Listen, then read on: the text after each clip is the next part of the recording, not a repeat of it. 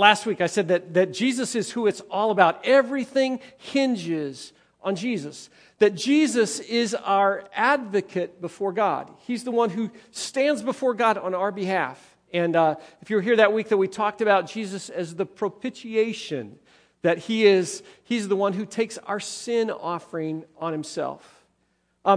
John wanted the believers to be certain about Jesus. He wanted them to be certain about how to live, what that looked like. And if you were here during those weeks, Buzz talked about what it looked like to love other people, that there's a clear call from John, that followers of Jesus love people. That Chris talked, if you were here on that week, what's it mean to be certain about how to live? It means to obey God's commands. Not as a way to earn any kind of salvation, but simply as a response in our love to Him, that we want to obey. We understand that God has written the plan, given us the blueprint, and so we want to obey. And Jake shared about how to live. We live as children of the King, that we're God's children, that we have responsibilities, we have rights as kids that are incredibly cool. And today we're going to talk about John's desire. It's a thread that's woven throughout the book of 1 John about being certain about eternity. Now, if you think about eternity, if you think about heaven, it was so cool to have the message in my mind and to listen through all of the songs that we sang this morning that pointed to eternity. When I was in high school, I think I was really first exposed for the first time to Negro spirituals, and they were really, really cool, and there's a theme that's woven in lots and lots of spirituals. It's this theme of heaven. I remember singing a song called Steal Away, an old Negro spiritual, Steal Away to Jesus. Swing Low, Sweet Chariot. It's a spiritual that takes you there. It's not just limited to spirituals, though. It's really in music of the church forever. There have been songs about heaven. And if you can think in your mind, if you grew up in the church, there are lots of songs about heaven that come to mind. If you didn't grow up in church, you're going to experience a weird cultural experience right now, because here's what we're going to do. I asked Jamie to come out, and if you know these songs, jump in and sing along. For some of you, they will touch a real tender place in your heart. Sing them out. Go for it. If you don't know them, smile and nod, okay? That'll be good. So 1898, a woman named Eliza Hewitt wrote this song about heaven that man, I've sung it all my life. Sing the wondrous love of Jesus, sing His mercy and His grace. In the mansions bright and blessed, He'll prepare for us a place. When we all get to heaven, what a day of rejoicing that will be. When we all see Jesus, we'll sing and shout the victory. How many of you remember that? Good stuff, yeah. You know, you jump a generation ahead, and if you're from Appalachia, you'll recognize this song about heaven. Some glad morning when this life is o'er, I'll fly away to a home on God's celestial shore. I'll fly away. I'll fly away, oh glory. I'll fly away in the morning when I die. Hallelujah, by and by, I'll fly away. Some of you have sung that before. You jump a couple more generations ahead, and the song in contemporary Christian music that was the song of the decade for the 90s, an interesting song about heaven with some interesting theology, okay? Sounded like this, Audio Adrenaline. Come And go with me to my Father's house. Come and go with me to my Father's house. It's a big, big house with lots and lots of room. A big, big table, lots and lots of food. A big, big yard where we can play football. A big, big house. It's my Father's house. Yeah, good times, right? Good times. You go into the 2000s, and there's a song that's still a part of our culture, not just in the church, but it's a song that was recorded by Mercy Me. One of the guys in Mercy Me wrote it when his dad died. And it's a song that just expresses an incredible truth about heaven. I can only imagine what my eyes will see when your face is before me.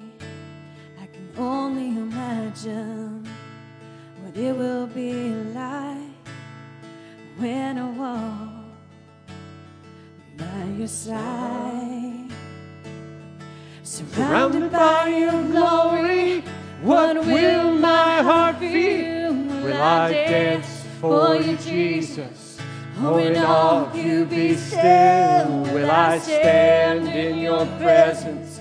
To my knees will I fall? Will I sing hallelujah? Will I be able to speak it all? I can only imagine. Yeah. I can only imagine. Thank Jamie, if you would, for coming up and be a part of stuff today. Since Jesus ascended into heaven, Christ followers have been looking forward to the day, to the time where we enter eternity. In our culture, everyone's convinced that there's heaven, that that's where they're going, right? Every funeral I've ever been to, any funeral I've ever been a part of, someone always says, oh, they're in a better place. That's a dangerous thought, isn't it? Because it doesn't match what Jesus said. Jesus said, enter through the narrow gate. Wide is the gate, and broad is the road that leads to destruction. Many enter through it, but small is the gate, and narrow the road that leads to life, and only a few find it. Not everyone who says to me, Lord, Lord, will enter the kingdom of heaven, but the one who does the will of my Father who's in heaven. On that day, many will say to me, Lord, Lord, did we not prophesy in your name? Did we not cast out demons in your name? Did we not do many mighty works in your name? And I'll declare to them, I never knew you. Depart from me, you workers of lawlessness. We have both from Scripture and this innate sense inside us that there is something on the other side of death, that there is this place called heaven that's for rest and reward. And there's also this place of eternal pain and punishment that Scripture describes, calls hell. In us, there's that sense of reality for that. It's there in Scripture as well. Who doesn't want rest and reward rather than pain and punishment? That's an easy thing. And for us as followers of Jesus, we look and we listen, we sing about heaven, and yet there is this awareness in ourselves of our own sinfulness, right? We can compare ourselves to others and say, oh, I'm better than that person, so certainly I'm going to go to heaven. Or I know that I'm not as bad as them, and so I'm going to be in good shape. I've helped lots of people. It's going to be okay. But we know in our gut our weakness and our failings. We know that there is this Jekyll and Hyde in us, and that Mr. Hyde, as much as we try and squelch him, as much as we try and contain him in our nature, he keeps trying to pop out and take control. That uncertainty that we sense today is the same uncertainty that was there in the first century as John wrote. And he wanted to communicate a certainty about eternity to Jesus' followers. He says this in 1 John chapter 5, verse 13. He says, we can know we have eternal life. we can know we have eternal life.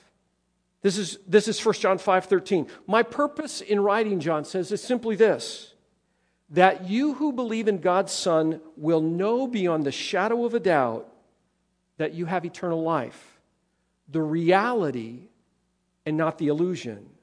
If you've got that tension in you, John says, I'm writing so that you can know absolutely that you have eternal life.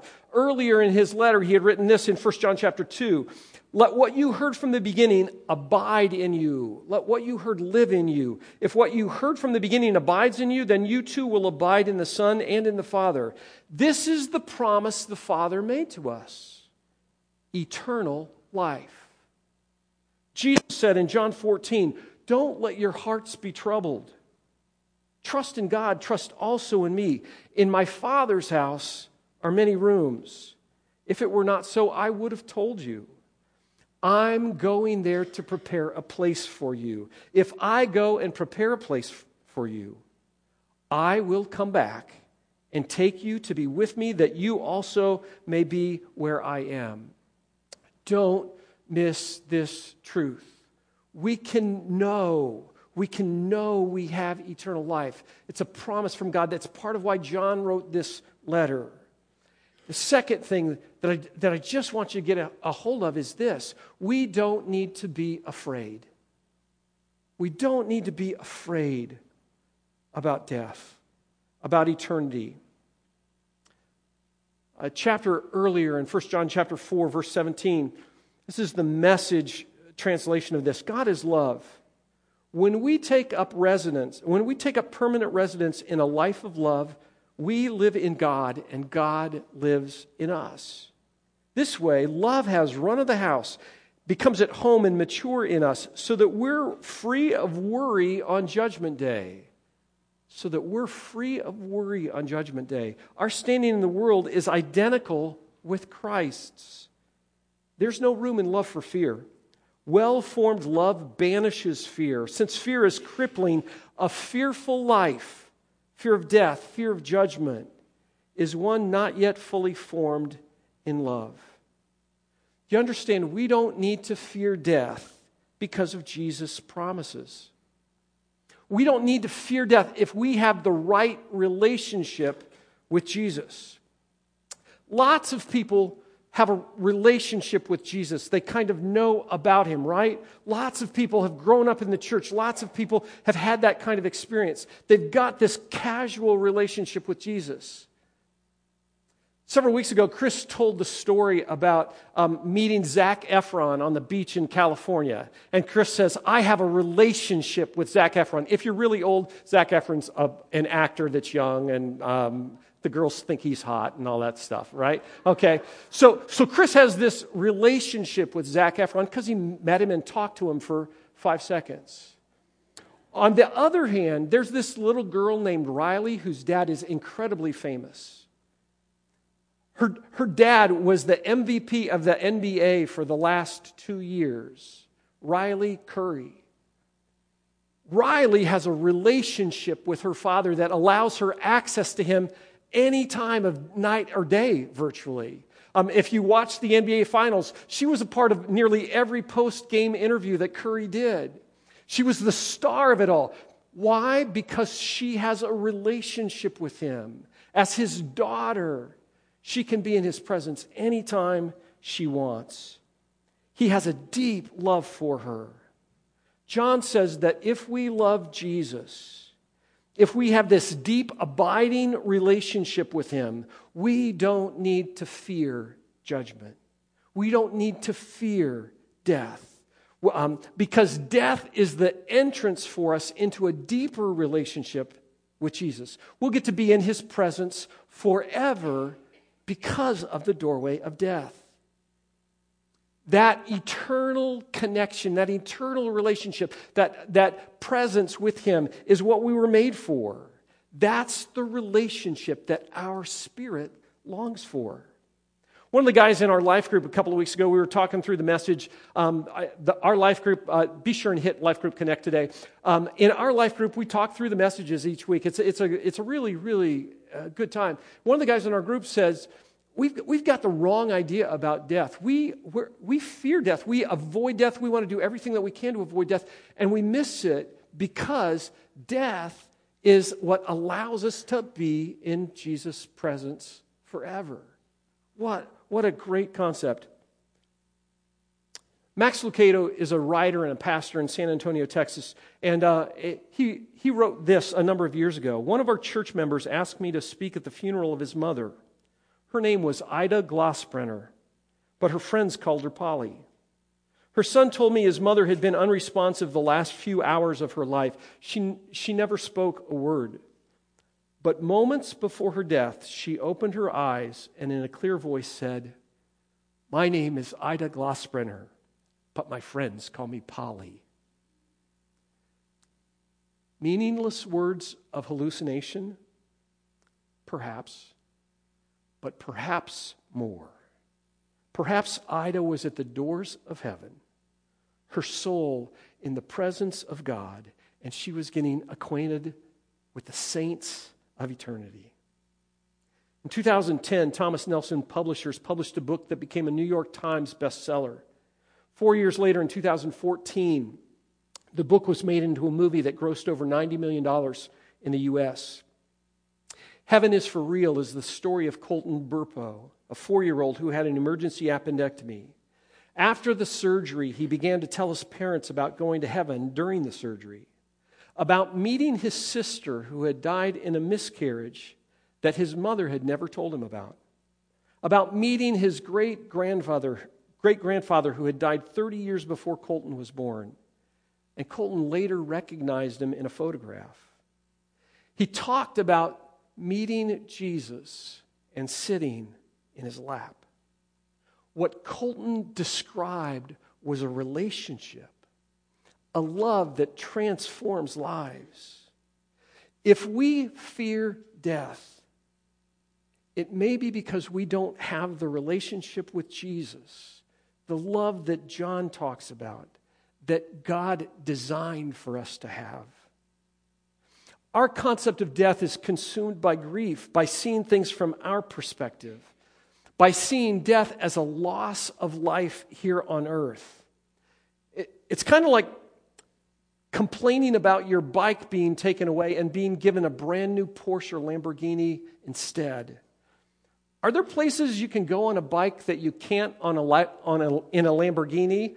Yeah, there are, but who would want to, right? That's the question. When the wife of Charles Henry Brent died, and he was overwhelmed with grief, he wrote the following words: "I'm standing on the seashore. A ship sails to the morning breeze and starts for the ocean. She's the object of beauty, and I stand watching her until at last she fades on the horizon. And someone at my side says, 'She's gone.' Gone where? Gone from my sight, that's all. She's just as large in the mast, hull and spars as she was when I saw her, and just as able to bear her load of living freight to its destination. The diminished size and total loss of sight is in me, not in her. And just at the moment when someone at my side says, 'She's gone,' there are others who are watching her coming, and other voices take up the glad shout, 'There she comes! There she comes.'"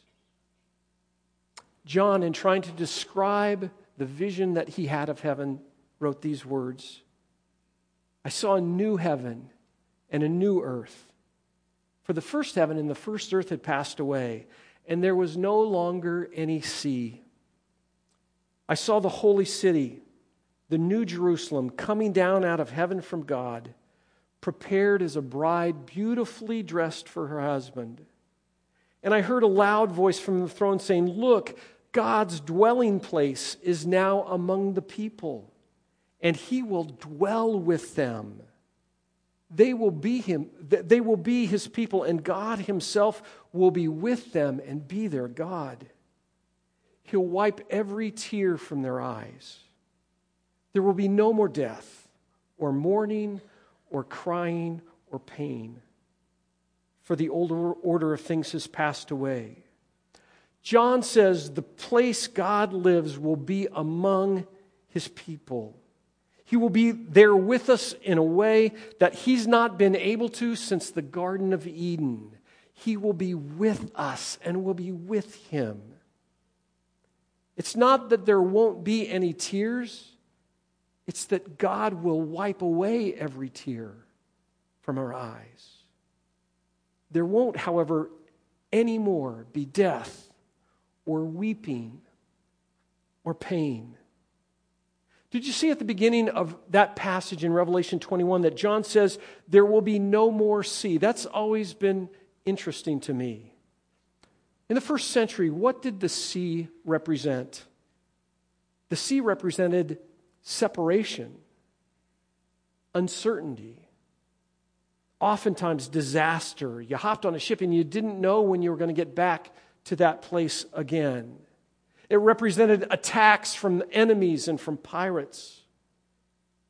Being on a ship puts you in the place of uncertain weather, of being out of control because everything depended on the wind. John says it's not going to be that way anymore. You don't need to be afraid. For you who have experienced the death of a friend or a family member recently, maybe for you who are anticipating the death of a loved one, listen to what Paul wrote to the church in Thessalonica. He said, "We don't want you to be uninformed, brothers, about those who are asleep, that you may not grieve as others do who have no hope." If you're a follower of Jesus and you die, and the community of believers grieves your death, they still grieve that loss, that separation, that distance that exists until heaven, but they don't grieve as those who have no hope. If you have a family member that's died in Jesus, you don't need to grieve as those who have no hope.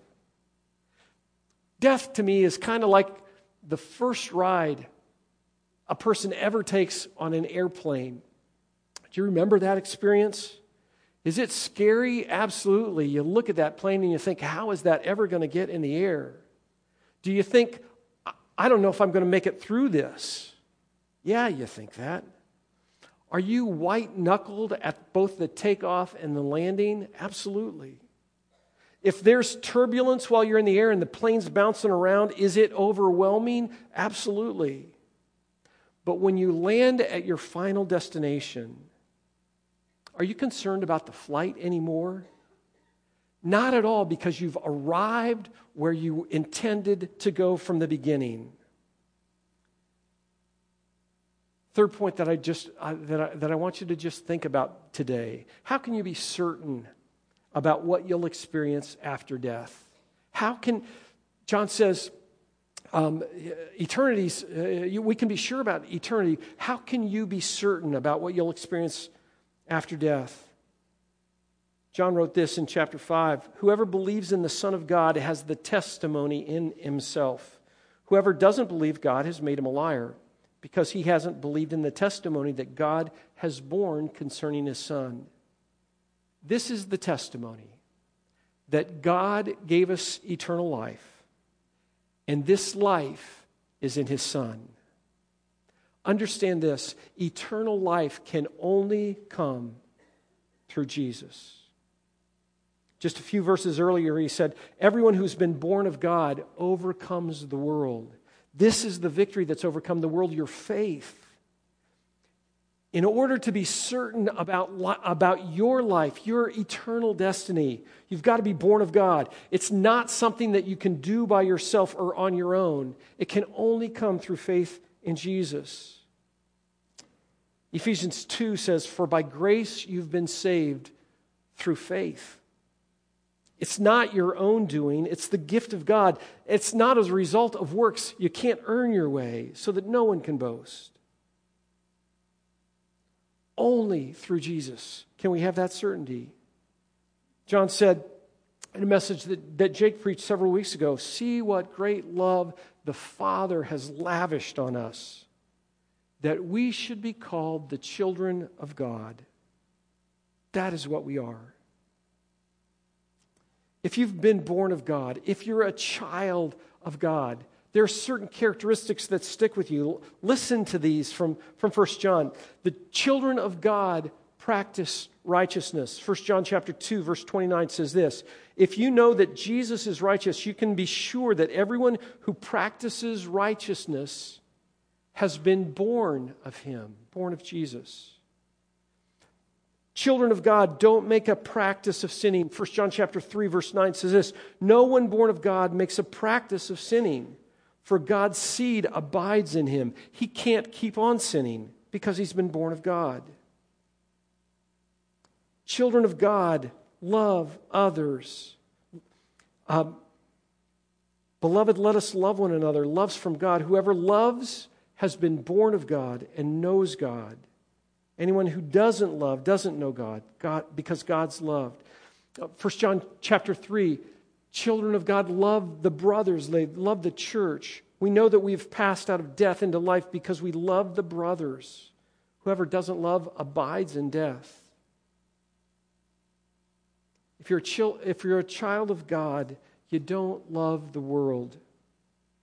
Chapter 2, don't love the world or the things in the world. If anyone loves the world, the love of the Father isn't in him. All that's in the world, the desires of the flesh, the desires of the eyes, the pride of life, it's not from the Father, but it's from the world. And if you're a child of God, you've overcome the world. Chapter 5, everyone who has been born of God overcomes the world. You know, we've been talking for a number of weeks, for a couple of months, about what it means to walk in the light. And if I can, just one last time, I want to use the light imagery. Understand that walking in the light, God is the one who gives us that light. And there's not anything that we can do to change the light from God. Not anything that we can do. We're going to walk in the world that God created. The question is whether we're going to pay attention to that light. Because we can walk with our eyes wide open, walk in the light and live in the light. Or we can choose to put on sunglasses, right? And it changes the world around us. It changes the way that we act and the way that we live and what we can see. As we put on sunglasses, as we choose to not walk in the light, we don't change the light, we change our perception of the light. Some of us even try and block everything out completely. It doesn't change the light. And here's the challenge for us one last time. The call is that we're to walk in the light.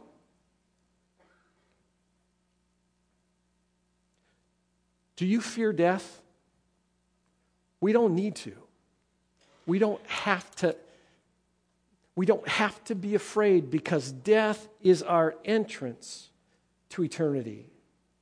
If you're prepared, what's on the other side is so much better than what we have now. If you're not prepared, let me just say to you, the time is now. Decide today that your relationship with Jesus will not just be a piece of your life, it will be the piece in your life. There's an opportunity for you today to just say, God, I want that. I want to have that kind of relationship. I want the experience of living with Jesus. I want to walk in the light on a daily basis. If you would, let's just shut your eyes for a second and let me talk. There is, if you don't have that kind of relationship, and you want to, I want to give you just a second to talk to God and say, God, I'm anxious about death. I'm scared of what's on the other side. I don't have confidence in my relationship with you, and I want to. So here's where I am, Lord. I want to lay my life down, and allow Jesus to come in and take control of my heart. I want Jesus to come in and take control of my thought processes, of everything that's going on inside me. I want Jesus to be Lord so that I can be certain about eternity. I want that, God. Please come in. Take all my junk. God, forgive me of all of the time that I've tried to live on my own. And allow me to trust you. To take myself off the center of the throne and to trust you. Help me, Lord. In Jesus' name I pray. Amen. You know, if you've taken that step, and I'd love to talk to you at the end of the service and just talk about that.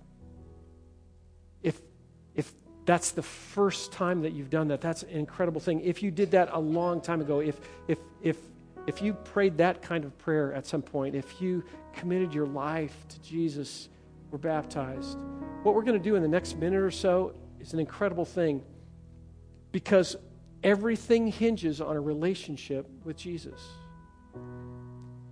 And the word relationship ties directly into the word that we use in the church and call communion, right? When you commune with someone, you have a relationship with them. We're going to share in communion in just a few minutes an opportunity to think about what Jesus did for us, to think about the forgiveness that we experience. We're going to do it by remembering the body of Jesus that was put on the cross, the blood that flowed from his body on the cross, the sacrifice that he made in taking our sins on himself. Paul wrote these words in 1 Corinthians. He said this, "For I received from the Lord what I also delivered to you, that the Lord Jesus, on the night he was betrayed, took bread. When he had given thanks, he broke it and said, 'This is my body, which is for you. Do this in remembrance of me.' In the same way, he also took the cup after supper, saying, 'This cup is the new covenant in my blood. Do this as often as you drink it to remember me.'" Hear these words. "For as often as you eat this bread and drink this cup, you proclaim the Lord's death until he comes." You proclaim the death of Jesus until we see him face to face in eternity. The servers would go ahead and come down as the trays pass. Take the cup, take the bread, and just hold it until you're ready. Talk to God. Talk to him about your relationship with him. If you're not a follower of Jesus, if you've never taken that step, just go ahead and pass them on to the next person. There'll be some quiet time with music playing in the background. Then we'll sing as we finish this time of communion.